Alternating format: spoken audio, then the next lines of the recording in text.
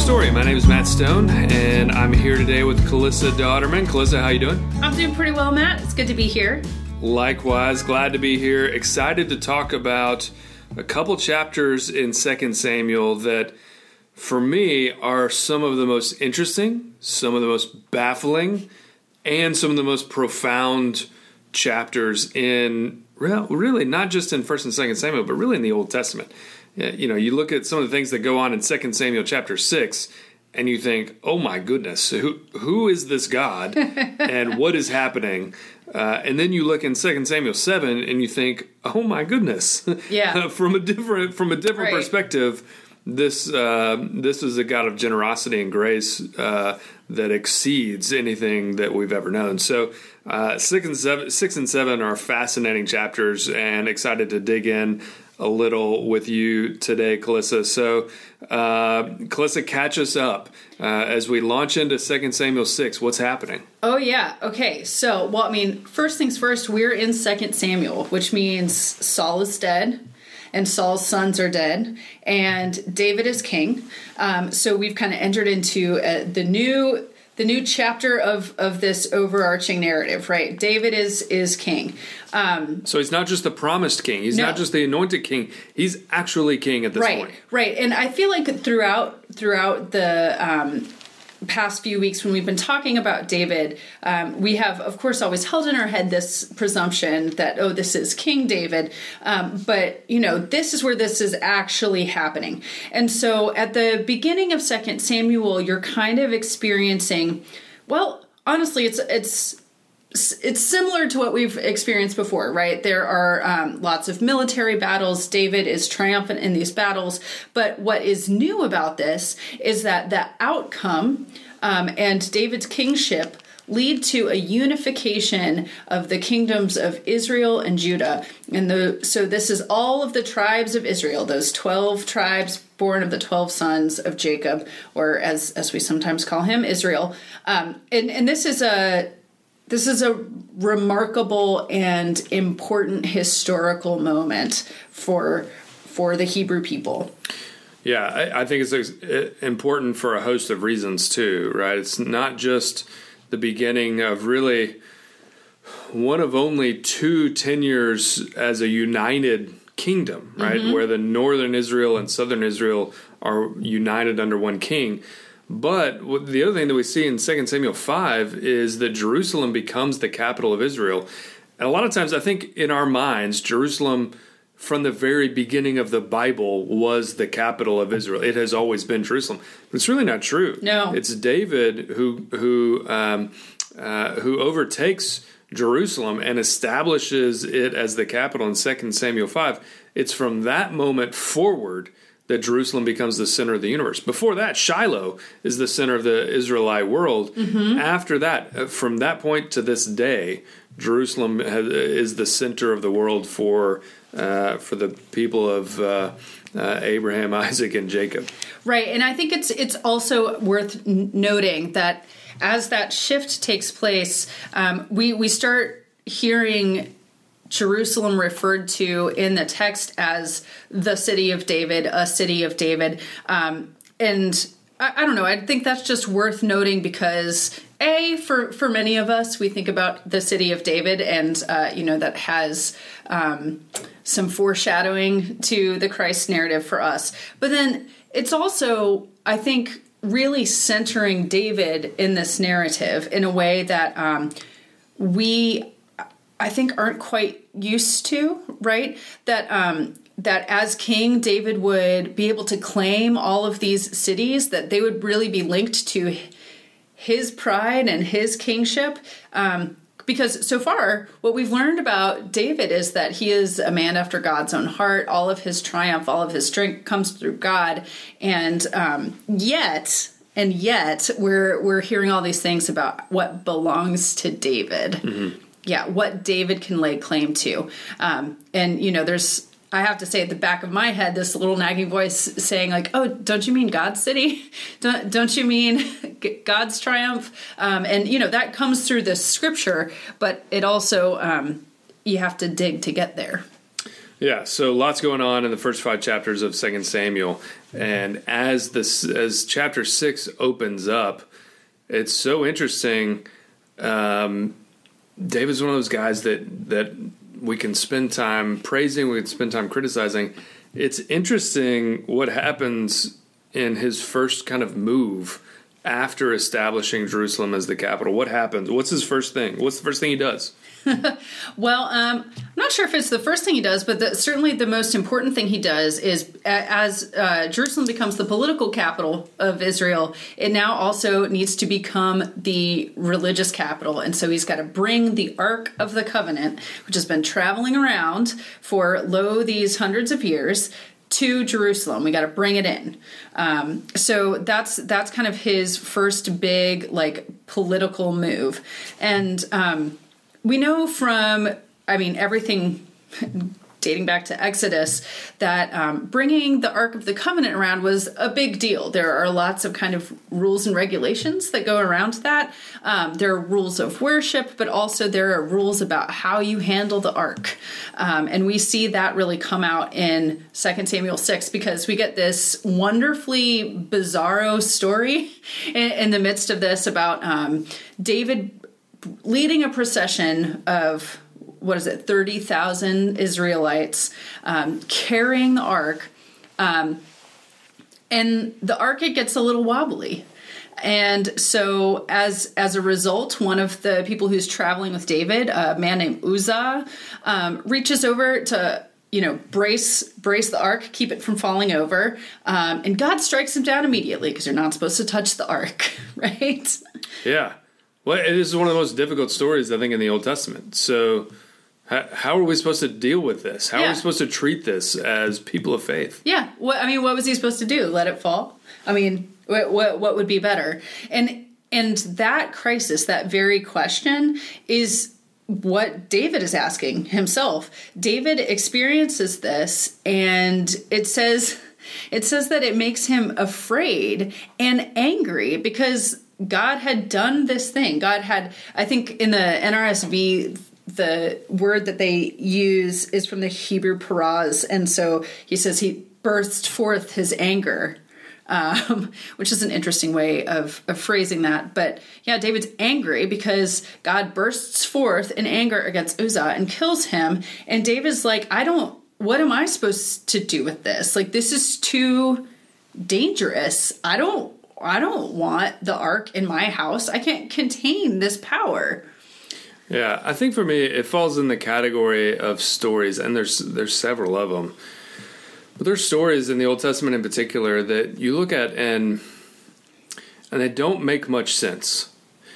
And what seems clear is that we're missing information. Mm-hmm. But we know that the author would not have intentionally left out information that would make this clear. So in my mind, as the author captures this story, the meaning of it is obvious to everybody who's not just writing it, but listening to it in its earliest days. And that tells me that I'm the one that's missing something. I don't know. This is how I deal with it, Calissa. This is how I kind of treat these stories. That tells me that I'm missing something. Because what I know is that God doesn't act irrationally. Mm-hmm. What I know is that God is just, not unjust. Mm-hmm. What I know is that God is good and not evil. If I know all of those things and I come across a story like this, then the only thing I know to do is to say, I don't know. Yeah. I am missing something that I need to know in order to understand this story. Otherwise, the only option left available to us is God isn't who we think he is. Right. And I think the way that I have been dealing with this story and kind of the stories that come out of it has been let me take a step back. So when I encounter scripture, and I don't know, Matt, maybe you do a similar thing, but I'm always kind of asking a couple of questions. And one of them is, what is this telling me about God?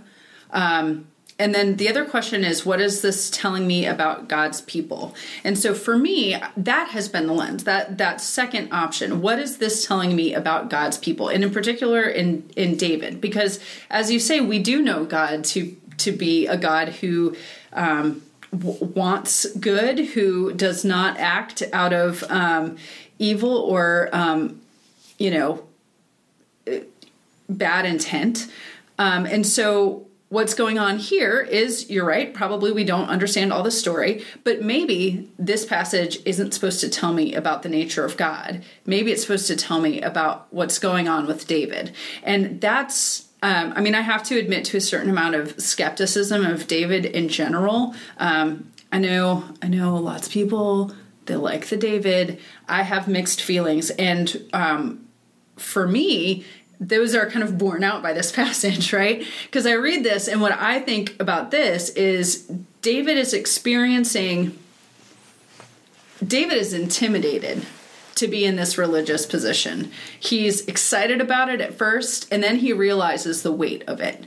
Then he realizes that, this isn't just about glorifying him, right? It isn't just about the procession of the ark and bringing it to his city that he's conquered, that there is something that is bigger than him at work here. And his immediate reaction to that is whoa, buddy, that is too much for me. I'm going to leave this here.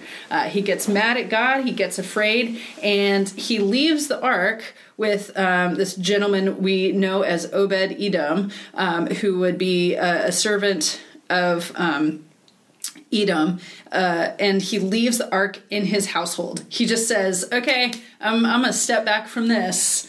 Have fun, buddy. See, I think it's interesting that, you mentioned being skeptical of David, and you're certainly not alone in that. This story, for me, has the opposite effect.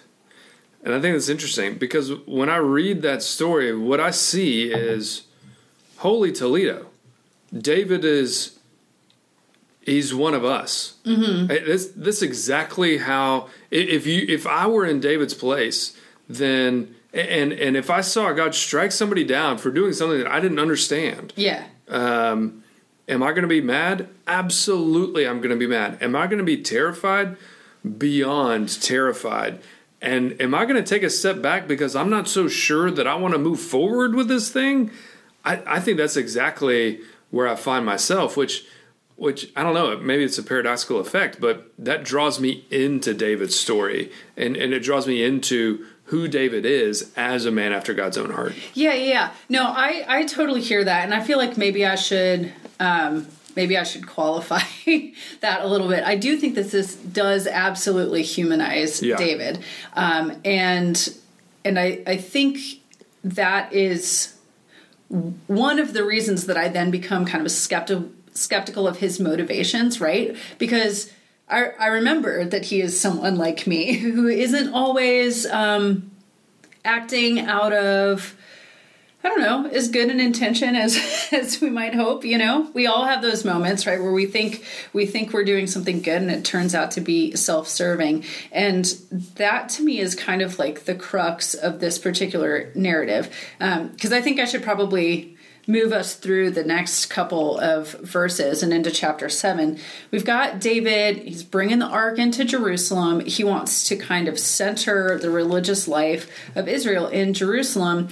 He has this mishap with the ark, but he finally hears that Obed-Edom's house has been blessed by the presence of the ark. So he's now less afraid and more reassured, and potentially maybe wants to get in on some of this blessing and favor. And so he returns, he reclaims the ark, and he leads it into Jerusalem finally. He's, followed by this whole retinue of people who are rejoicing. And it tells us a little bit about what this kind of worship and procession looks like. It says that he offers sacrifices as the ark is being carried. He dances before the Lord with all of his might, which we hear multiple times, actually, and I love it very much. In my head, I'm thinking Kermit and flailing arms and yay! He says that he comes into Jerusalem. There's sound of drumming and trumpets and shouting. And he is worshiping with such wild abandon that it draws the contempt of his wife, Michal. And that's kind of the next beat in this story, right? Right. That he kind of faces the derision of his wife for acting like an idiot in the sight of kind of the normal people, the regular people of Israel. I believe she talks particularly about him being uncovered in the eyes of his servants' maids, that this would be a vulgar thing to do, and you shouldn't let people see you in that state. Like, where's your pride, David? And David's response to her is, I mean, why should I be proud? I'm not dancing for you, and I'm not dancing for them. I'm dancing for the Lord. This is how I do it. This is what he says. And so this to me is like this to me is the most beautiful part of this story. Okay. Where he kind of can just like I don't know. He's willing to be a little foolish in praise of God, which is a thing that I think many of us don't like to do. So you take it as a genuine expression of his praise or adoration or worship of God. I do. What? Yeah. Do you take it as something different? No, I take it as well. Michael is, how do you say her name? Michal. I've always said Michael. That's so funny. I have a friend from college whose name was Michal because she was named after this. So I'm assuming that's how we do it. Yeah, my Texan background prevents me from saying things appropriately. So David's wife, I'm going to go with that. David's wife is extraordinarily skeptical. Yeah. Of the of whether or not this is a genuine expression, and I think it's an easy question to ask, and the reason it's easy for me to ask is because I can remember so often, particularly when I was young, being in worship services and seeing somebody do something in worship that to me made them look not only foolish but self-centered. Like they want. The way I read that in my own self-righteous mind, just confessing here, was, gosh, these guys don't care about Jesus. They just want people to see how big a show they can make in worshiping God. Oh, yeah. And I think this scene reminds me of that. And while I don't think it's disingenuous on David's part, I do think it's easy to find ourselves in his wife's place in that too. Oh yeah, no, and I totally get that. And in fact, like, I think that for David, there are both of these impulses, right? He is holding in tension both his devotion to God and his desire to worship God in the best possible way, and his desire to worship God in the grandest possible way. And so for us, the question is, are those the same thing? And that's kind of what chapter 7 starts to be about. Mm-hmm. So we have the way that I read this kind of moment of worship with reckless abandon is this kind of, in one way, it's kind of exemplifying the most authentic, vulnerable worship. And then the other side of that coin is what David starts driving towards in 2 Samuel 7.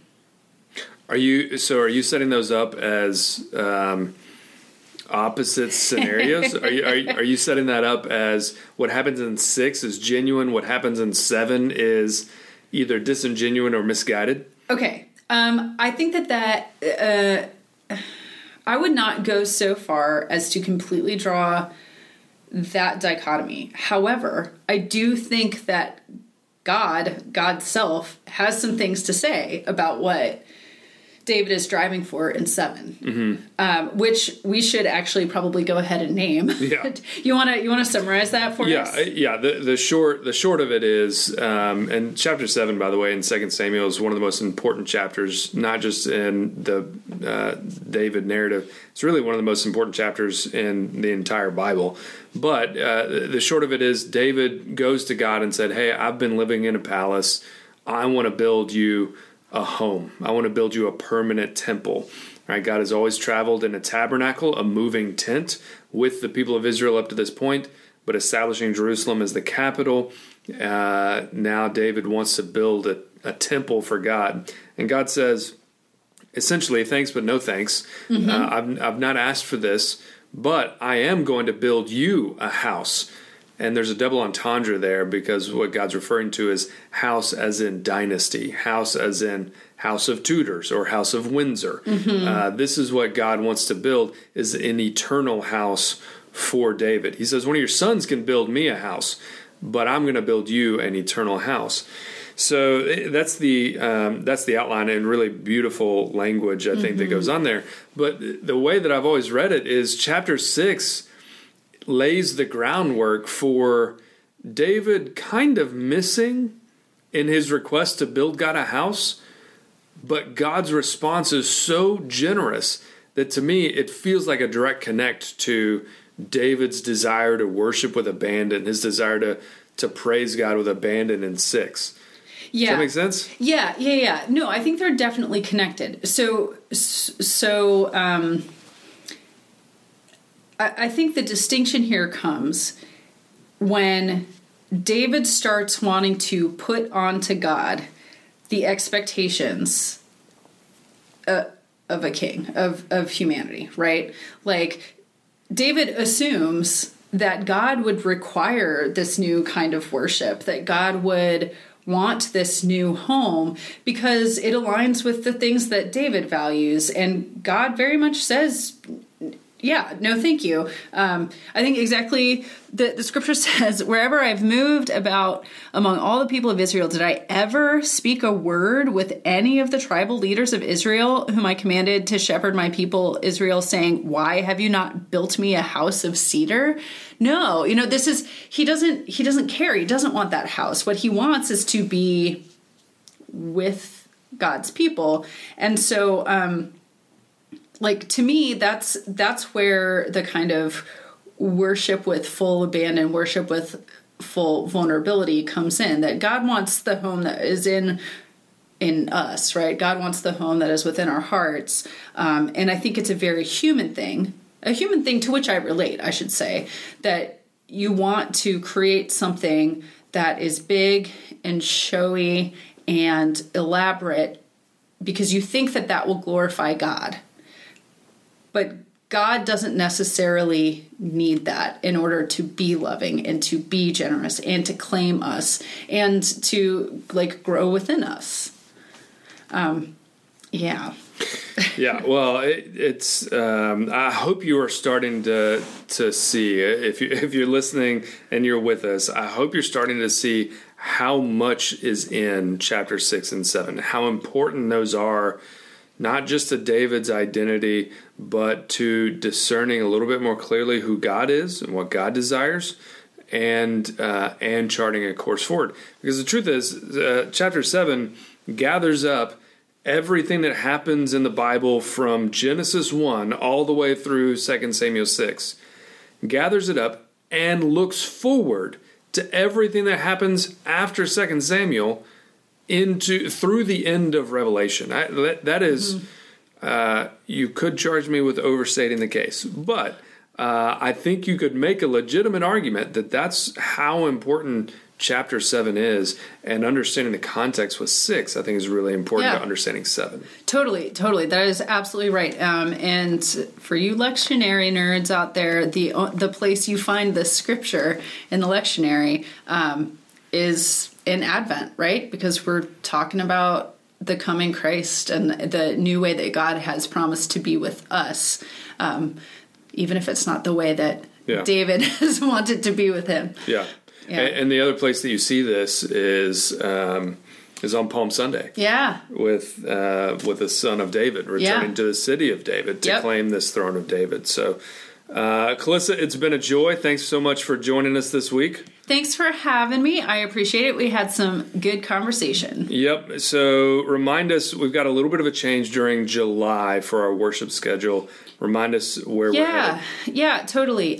We are foregoing our outdoor service in the month of July. Guys, it just gets really hot.